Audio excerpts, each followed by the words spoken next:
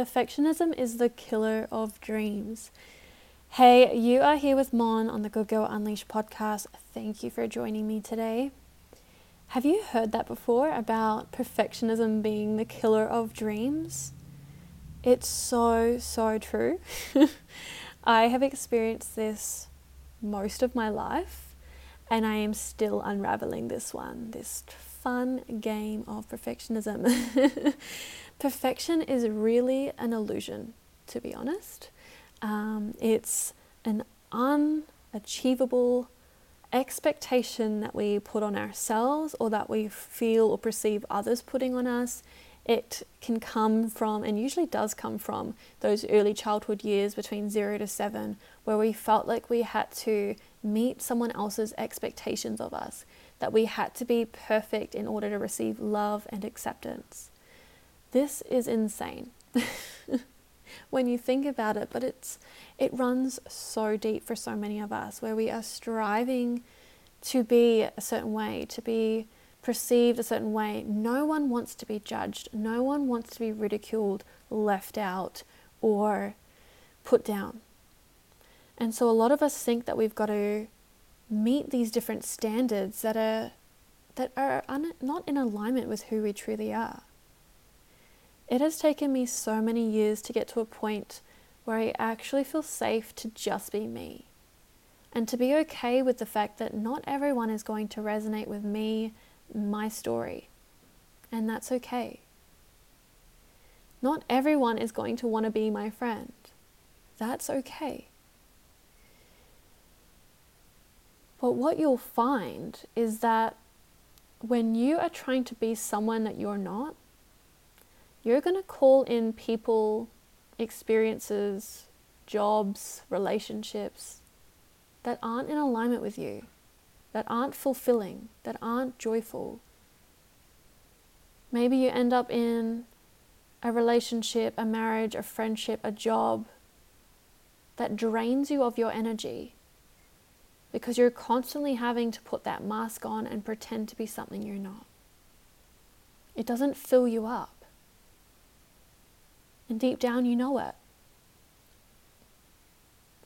When we're constantly striving for perfection, we're exhausted. You burn out.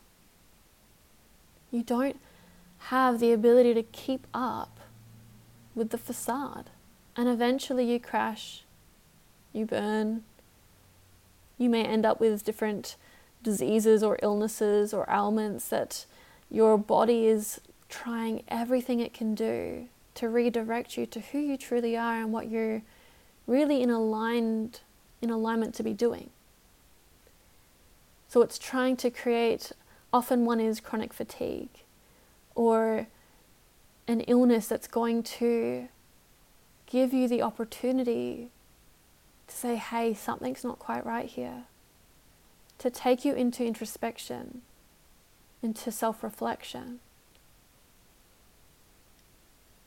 To self-inquire about what is actually going on here. Because often it's the biggest pains, it's those times where we get to like rock bottom that we actually start to ask the question of, what's going on? What is my body telling me? Sometimes it's a life-threatening disease that makes us really question, what do I really appreciate in my life? What do I want to spend my time on, or who do I want to spend my time with? And it can be a massive redirection, guiding you home to who you truly are. Guiding you to your true purpose, passion, and mission, your true joy.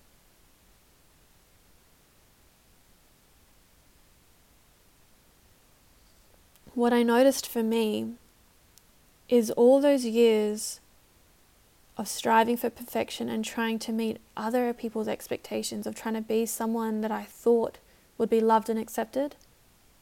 Those were the times that I was least feeling loved and accepted. Whether I was or not, I didn't experience it. I had very little to no joy in my life. I had these big dreams that seemed so far away and unachievable.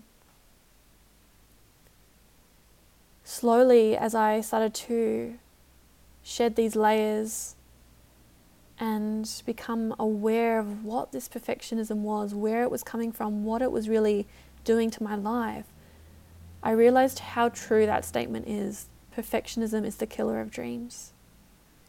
Every time I tried something or got excited about a new venture, the fear of failure, the fear of getting something wrong, the fear that I wasn't perfect, the fear that I wasn't good enough, stopped me in my tracks, stopped me from trying, stopped me from taking the step to creating those dreams, to bringing those dreams to life.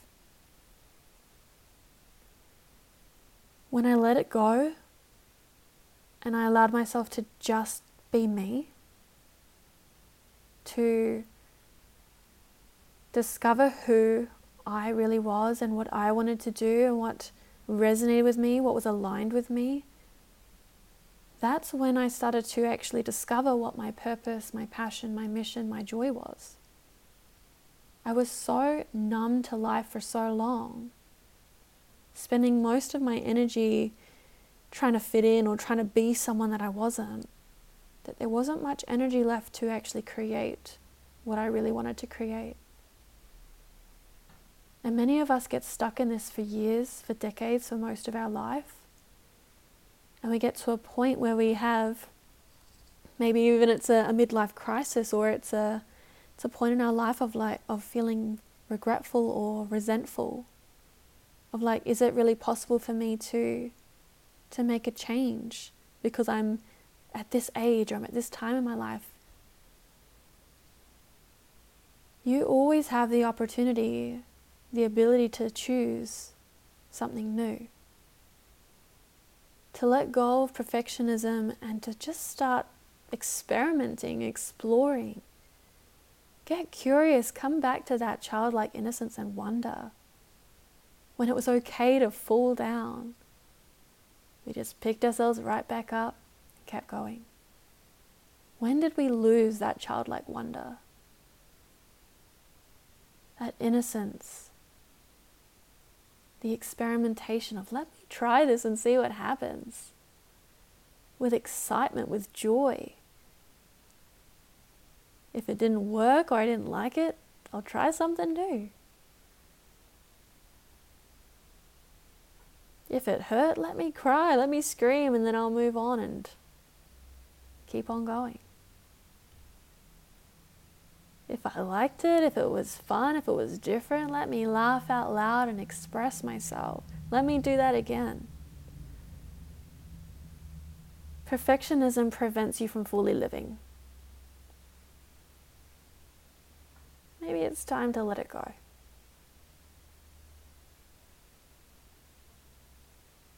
Not sure how? Find some other recovering perfectionists. They'll show you the way. It's a continuous journey.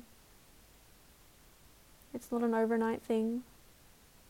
It can be scary to go down this path, to let go of control, because that's what we're really doing. We're trying to control in order to feel safe.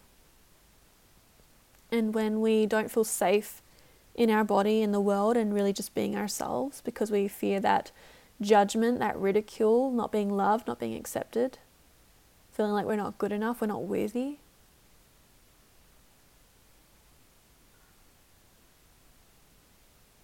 That fear keeps us in that rigid state, that stressed state, feeling like we got to control everything. We got to be a certain way, we got to wear a certain mask when we're in a particular experience, environment, or with a certain person. We've got to act a certain way in order to be safe. These are things that we learned really early on in life. And over the years, they've gotten stronger and stronger and stronger. And now we've got to take the journey of unraveling, of shedding those layers, of creating safety in a new way, creating safety within ourselves that creates the knowing that it's okay to be me. It's safe to be me. It's safe to feel, it's safe to express. This is where I start with clients. When I'm working with you, we start with creating safety. Because without feeling safe, to me it's impossible to fully heal, to release, to integrate our experiences, our traumas, our pains. We have to feel safe to go there. I have tried so many ways to go around feeling, to go around going into the stuff, into the discomfort. It doesn't work. We got to go through it. So let's do that together. So next week I've got my upcoming webinar, The 3 Secrets to Cultivating Self-Love and Acceptance, and we're going to dive into this. How can we create safety?